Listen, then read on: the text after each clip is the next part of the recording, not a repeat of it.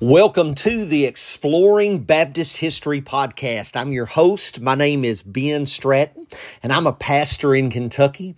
This is a podcast dedicated to all things Baptist history. So if you're like me and you love Baptist history, then this is the podcast you've been looking for. Well, this is our 10th episode. We've had 9 before this, and I thought in honor of it being our 10th episode, here's what I thought we would do today. I thought we would look at 10 Baptists, which 10 Baptists have been the most influential in all of church history. Throughout Baptist history, which 10 leaders have been the most influential? Now think about that, and I think that'll be a lot of fun and be kind of interesting. Now, a few things to keep in mind. So number one, we're looking at leaders, preachers, and Baptist leaders who have specifically influenced Baptists. So Billy Graham, he was a member of the First Baptist Church of Dallas, Texas, when W.A. Criswell was pastor there. But Billy Graham, his influence is much wider than the Baptists. His influence is out among the evangelical world. So I'm not including Billy Graham. Martin Luther King, very, very influential Baptist pastor. But again, his influence is not really upon Baptists, it's upon, Americans. And even men like Harry Truman or Bill Clinton, U.S. presidents, they were Baptist church members, but their influence is because they were presidents, presidential influence. So we're looking at men who specifically influenced Baptists. Now, another thing to remember on this list is, now I'm not going to include John Bunyan. Now, I know some of you would disagree with this, but here's why. John Bunyan, very, very influential, and if I was, he would definitely be on this list. But his fellow Baptists, men like William Kiffin, Henry D'Anvers, they didn't consider Bunyan a Baptist. Bunyan not only practiced open communion, but he also practiced open membership. Anybody could be a member of his church. His church was kind of have it your way when it came to their baptism policies. If you wanted to practice infant baptism, you could. If you wanted believers' baptism, that was fine. If you wanted sprinkling, that was good. If you wanted immersion, it was really more of a non-denominational. And Bunyan even though he believed personally in believers' immersion, his church was pretty much basically a non-denominational church. When Bunyan died, the next 100 years after his death, that church had paedobaptists, people who believed in infant baptism, as their pastor. And finally, after 100 years, they called a Baptist as their pastor. And the church said, we'll only call you as our pastor if you promise not to preach on baptism. So that's why, again, I love Bunyan. I love the Pilgrim's Progress. Great, great Christian leader, great man, great author, very influential. Not really much of a Baptist, if any. So that's why I'm not including John Bunyan in this list. Also, I'm not including any men who are alive at this time. So you could think about Al Mohler or people like that, Mark Dever, John Piper. But these are all men who have already passed away. Now, here's what's interesting. I'm not going to go in chronological order, but I think the first 5 I'm going to mention are going to be on everybody's list. If you ask any, seminary instructor, Baptist pastor, somebody who loves Baptist history, I think the first 5 are going to be on everybody's list. The second 5 is where it really gets interesting. So let's look at these briefly. I'm just going to give you a few minutes on each one. The first 5, again, not in any really chronological order, but I think you have to put 1 and 2, and then this is in order of importance, but I think 1 and 2, you have to put Gill and Fuller. So John Gill, 1697 to 1771. Gill pastored the Goatyard Baptist Church, was a Baptist pastor of the same church for 51 years. Gill, and I think maybe the only Baptist who's ever done this, wrote a commentary on every verse in the entire Bible. Every verse, Old and New Testament, he wrote a commentary and has comments on every verse in the Bible. Great theologian, wrote a lot of books. Much of his stuff has never been out of print. Very influential, not only in England, but in the early American colonies. All the Baptist preachers are reading Gill. Gill keeps the particular Baptist conservative on issues like the Trinity, on the Scriptures, on issues like that. So Gill, I think you have to include Gill. Very, very influential Baptist theologian, Baptist pastor, influenced all of those around him. Helped keep the early particular Baptist there in America and some of the later ones in England conservative. And then they kind of go as a pair with Andrew Fuller. 1754 to 1815, pastored two churches for 40 years. Fuller is a balance to Gill.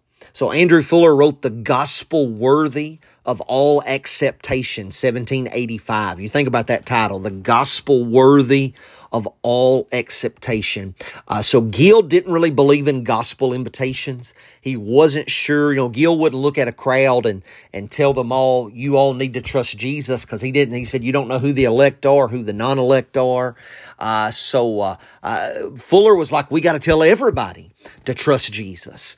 So Fuller kind of moderated the strong, strict views of Gill on things like the gospel invitation, and especially there in the United States, after the Revolutionary War, Fuller becomes very, very influential in the early days of America there. So those two kind of go together; they balance each other out. So I think you have to include John Gill, Andrew Fuller. Both of them have a lot of helpful writings on various topics. So that's my first two, Gill and Fuller. Then I think you have to, for 3 and 4, include two missionaries on there, William Carey and Adoniram Judson. William Carey, 1761, 1834, was a cobbler, a shoemaker, becomes a Baptist at age 22, gets saved and reads his Bible, convinced to become a Baptist. And Carey is he's reading about home missionaries, men who preach the gospel to different people, like John Eliot, the famous missionary to the Native Americans in New England. He's reading about James Cook, the explorer who went to Hawaii. He's reading about all these preachers and these explorers, and he gets burdened for the world. He's listening to Andrew Fuller preach and men like that, and he gets a burden to be a foreign missionary. And finally, he decides to sail to India, to go to Calcutta, India in 1793 as a foreign missionary. The first person in Europe, I know there's some arguments there in America. There was some earlier than him, but the first man to go out of Europe as a foreign missionary, goes to India, spends his life there, translates the Bible there into the native language in India, preaches the gospel, starts churches, does many good works, helps end the practice of sati, how you pronounce that, the burning of widows when husbands died. A lot of times that their widows would be burned alive, and he's able to get that cruel practice outlawed. And so William Carey is just a pioneer in foreign missions. Most people say the modern missions movement starts with William Carey. And so just has been an influence on missionaries down through the ages. And he influenced a man in America by the name of Adoniram Judson, the son of a preacher. Judson's got a great testimony, by the way. We think about Judson being a missionary. If you've never read the story of how Adoniram Judson got saved, read that story, man. One of the greatest testimonies in church history. Was a skeptic, kind of a deist, and ended up getting saved, and kind of like the prodigal son. And it's a powerful testimony. But influenced by William Carey, decides to become a foreign missionary. He's en route to India. Now, he's still a Paedo-Baptist. He's not a Baptist. He believes in sprinkling. He believes in baby baptism. And he's reading his Bible. He knows he's going to have to meet William Carey Carey, and he wants to see what's this William Carey talking about when he talks about believers' baptism. He talks about immersion. And on the long ship ride there, by reading his Bible, Adoniram Judson ends up becoming a Baptist. His wife becomes a Baptist. His friend Luther Rice, who comes back to the United States, becomes a Baptist. And ends up, Judson goes to Burma, where he spends the rest of his life, translates the Bible into the Burmese language. At the time of his death, there was over 100 churches and over 8,000 believers there in Burma. So Carey and Judson, very influential. Again, they just fire up the modern missions movement and all that happens in the rest of the 19th century. You can trace back. I mean, they were the pioneers, and they got the fires going when it came to foreign missionaries. So I think everybody's going to have on their list Gill and Fuller, Carey and Judson, and then, of course, probably you think about the importance, number one on everybody's list, of course, is Charles Spurgeon, 1834 to 1892. Greatest preacher of any denomination since the Apostle Paul. Pastored the old church that John Gill had pastored. He was there from 1854 until his death. And nobody could preach a sermon like Spurgeon. Nobody could write a sermon like Spurgeon. More of Spurgeon's sermons have been published in print than any other man who ever lived, outside again of the Apostle Paul and the apostles, the men who wrote the scriptures. Here it's so amazing. Now Spurgeon dies in 1892, but he had done this penny pulpit where every week they would publish a copy of Spurgeon's sermons, and these were later bound up in volumes that were published. But when Spurgeon died, again, these penny pulpit sermons, that they were sold in Canada, sold in Australia, New Zealand, all through the British colonies in the United States. He dies in 1892. And he's still got hundreds and hundreds of sermons that's never been published. And they continue to publish these things up through World War I. The reason Spurgeon's new sermons, they finally stopped. You may remember during the war, the Great War, the Germans with the U-boats, the submarines were blockading England, and they couldn't get paper in. And so finally, during the First World War, they had to stop publishing new unpublished sermons of Spurgeon. Some of these new sermons have recently come out in the last few years by the Southern Baptist Press. So there's just great sermons, great preachers, wrote a lot of other books as well, started a Bible college. So Charles Spurgeon, super influential, super edifying, great man of God. Those five are on everybody's list: Gill, Fuller, Carey, Judson, and Spurgeon. But we got five more. Now here's where it gets interesting. Who would you put as the other five on the list? Well, I think there's another man. I've got him as number 6. I think he's got to be on everybody's list if you look at the facts. And that's J.R. Graves. Now, I know some of you are going to say, well, Ben, you just like Graves. That's why you're putting him on here. Not at all. And I do like Graves, but that's not why I'm putting him on here. Graves was editor of the Tennessee Baptist newspaper from the 1850s until his death. He lived 1820 to 1893. I think the most influential Baptist in the history of America. Under his leadership, that was the largest Baptist newspaper in the world. And back then, newspapers were kind of like blogs used to be 15 years ago. They were kind of like social media sites today. Everybody wanted to read Baptist newspapers. Graves had the number one largest paper in all the world, not just the United States. Wrote over a dozen books. Most of Graves's books have never been out of print. Here shows you the influence of J.R. Graves. If you read William Cathcart's Baptist Encyclopedia, J.R. Graves has the largest entry among American Baptists. If you look at the 4-volume Southern Baptist Encyclopedia, the largest entry in that is on J.R. Graves. So many good things I would tell you about Graves. I've told you, B.H. Carroll said Graves was the greatest evangelist in the antebellum South. Most of what you know about Graves, what you think you know about Graves, is wrong. One day I'd love to write a new biography. There's desperately needs a new one, a friendly biography, but a truthful one about Graves. Graves saved the Southern Baptist Convention from liberalism. The Northern Baptist Convention, by the end of the 20th or the end of the 19th century, was basically all the seminaries were lost, all the liberalism. But in the South, it took another couple of generations for theological liberalism to take hold. That was largely due to the influence of J.R. Graves. And I can back that up. It's just so clear when you study the history.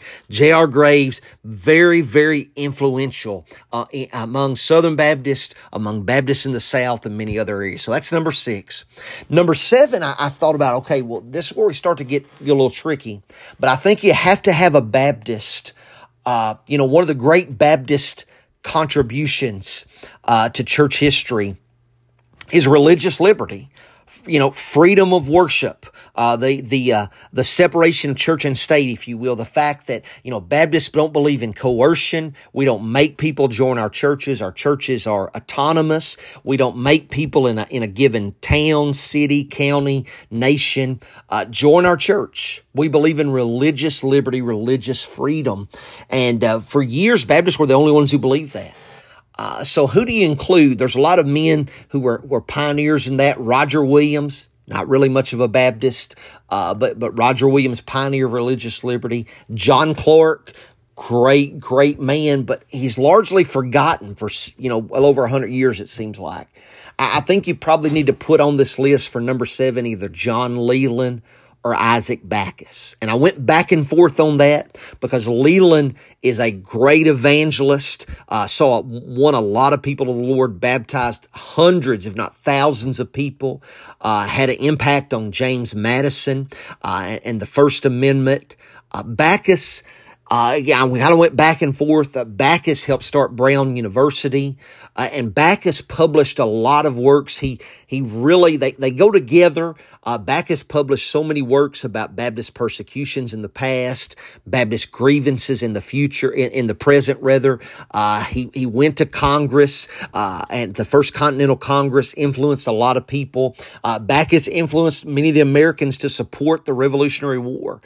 So those are almost neck and neck, maybe Backus just by a hair if I had to decide, but you either got one of those two, and I'm going to say Isaac Backus, 1724 to 1806, because of his influence on religious liberty. That First Amendment in the Constitution, that's a Baptist amendment. It comes from our Baptists. We don't believe in coercion.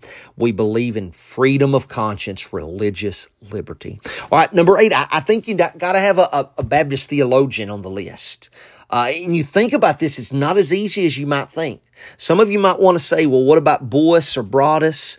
And because they helped start the seminary, and of course, Boyce, his book on theology. And some of you might want to think about John Dagg, and he wrote several books. But Boyce and Dagg, by the late 19th century, are forgotten. For about 100 years, nobody is really reading Boyce and Dagg. Boyce is not, his theology is not reprinted until R.E. Pound, who's a forgotten Baptist historian, by the way. He republishes. A lot of people think Ernie Reisinger did that. Ernie Reisinger got the idea from R.E. Pound. That's a story most people don't know about, but it's a great little tidbit from Baptist history. Boyce wasn't republished till the mid to late 70s, and Dagg wasn't republished till about 1980. So that's why I'm not including those men. I know we hear a lot about them today, but for about 100 years, nobody was reading Boyce and Dagg. I think it comes down to A.H. Strong or J.M. Pendleton. Now, Strong wrote a lot of books, but really his theology was the only one that was kept in print. It's never went out of print as far as I know. Pendleton, he probably doesn't have a single work that's as influential as Strong's theology, but Pendleton has a ton of books, and a lot of his works, more than just one, 5 or 6 of Pendleton's works have never been out of print. His church manual, his book on Christian doctrines, you think about his notes on sermons, his work on distinctive Baptist principles, and then Pendleton is a anti-slavery Southern Baptist. Very, very interesting. Needs a great biography, and a biography by a man who's friendly.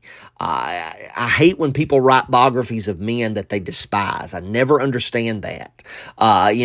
So there needs to be a biography of a man who admires J.M. Pendleton. But I would say Pendleton, because of the multitude of his works never being out of print, edges out A.H. Strong by just a little bit. Pendleton is 1811 to 1891.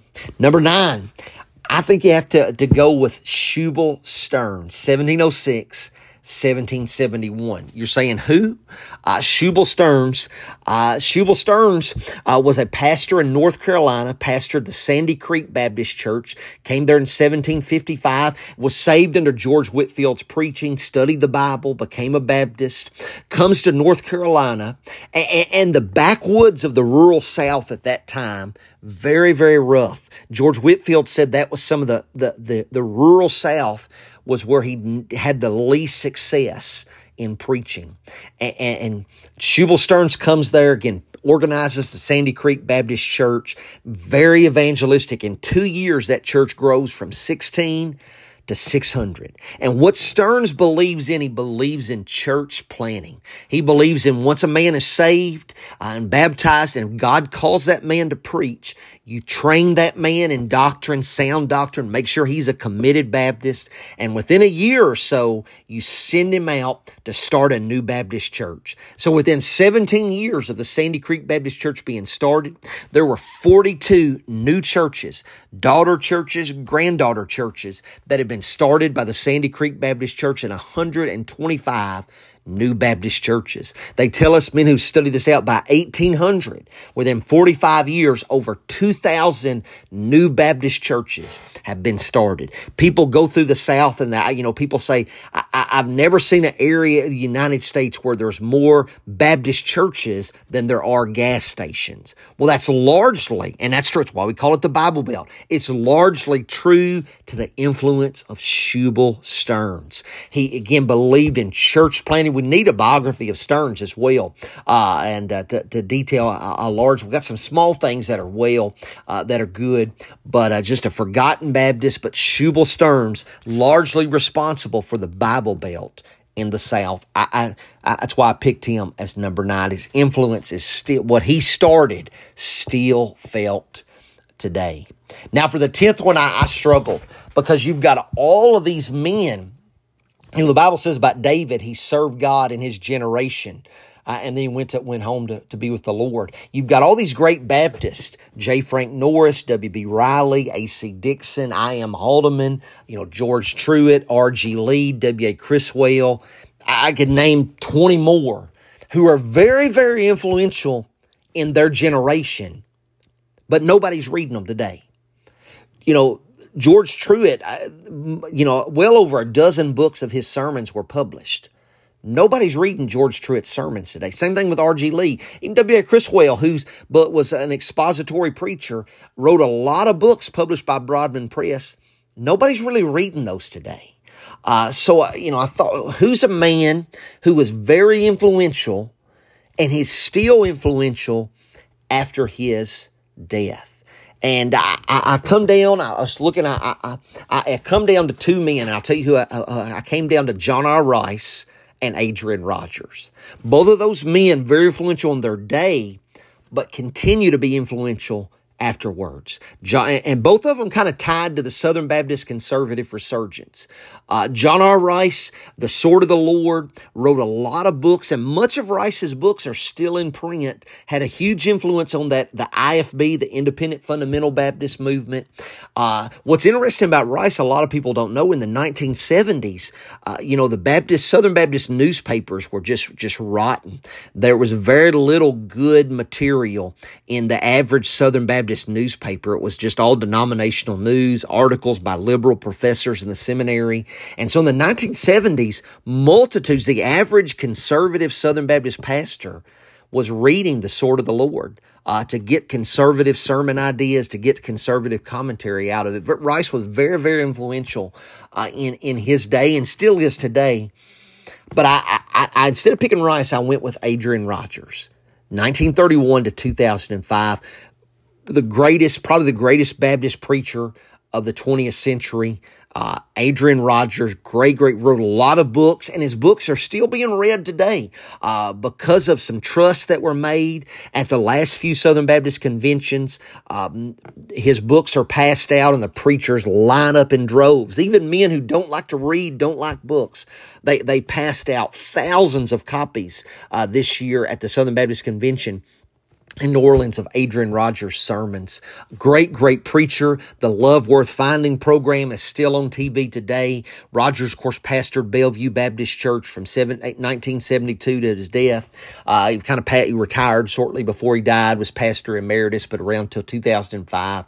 And Rogers is the main leader in the Southern Baptist conservative resurgence, helped turn the Southern Baptist Convention around. And so that's why I picked Adrian Rogers as number 10.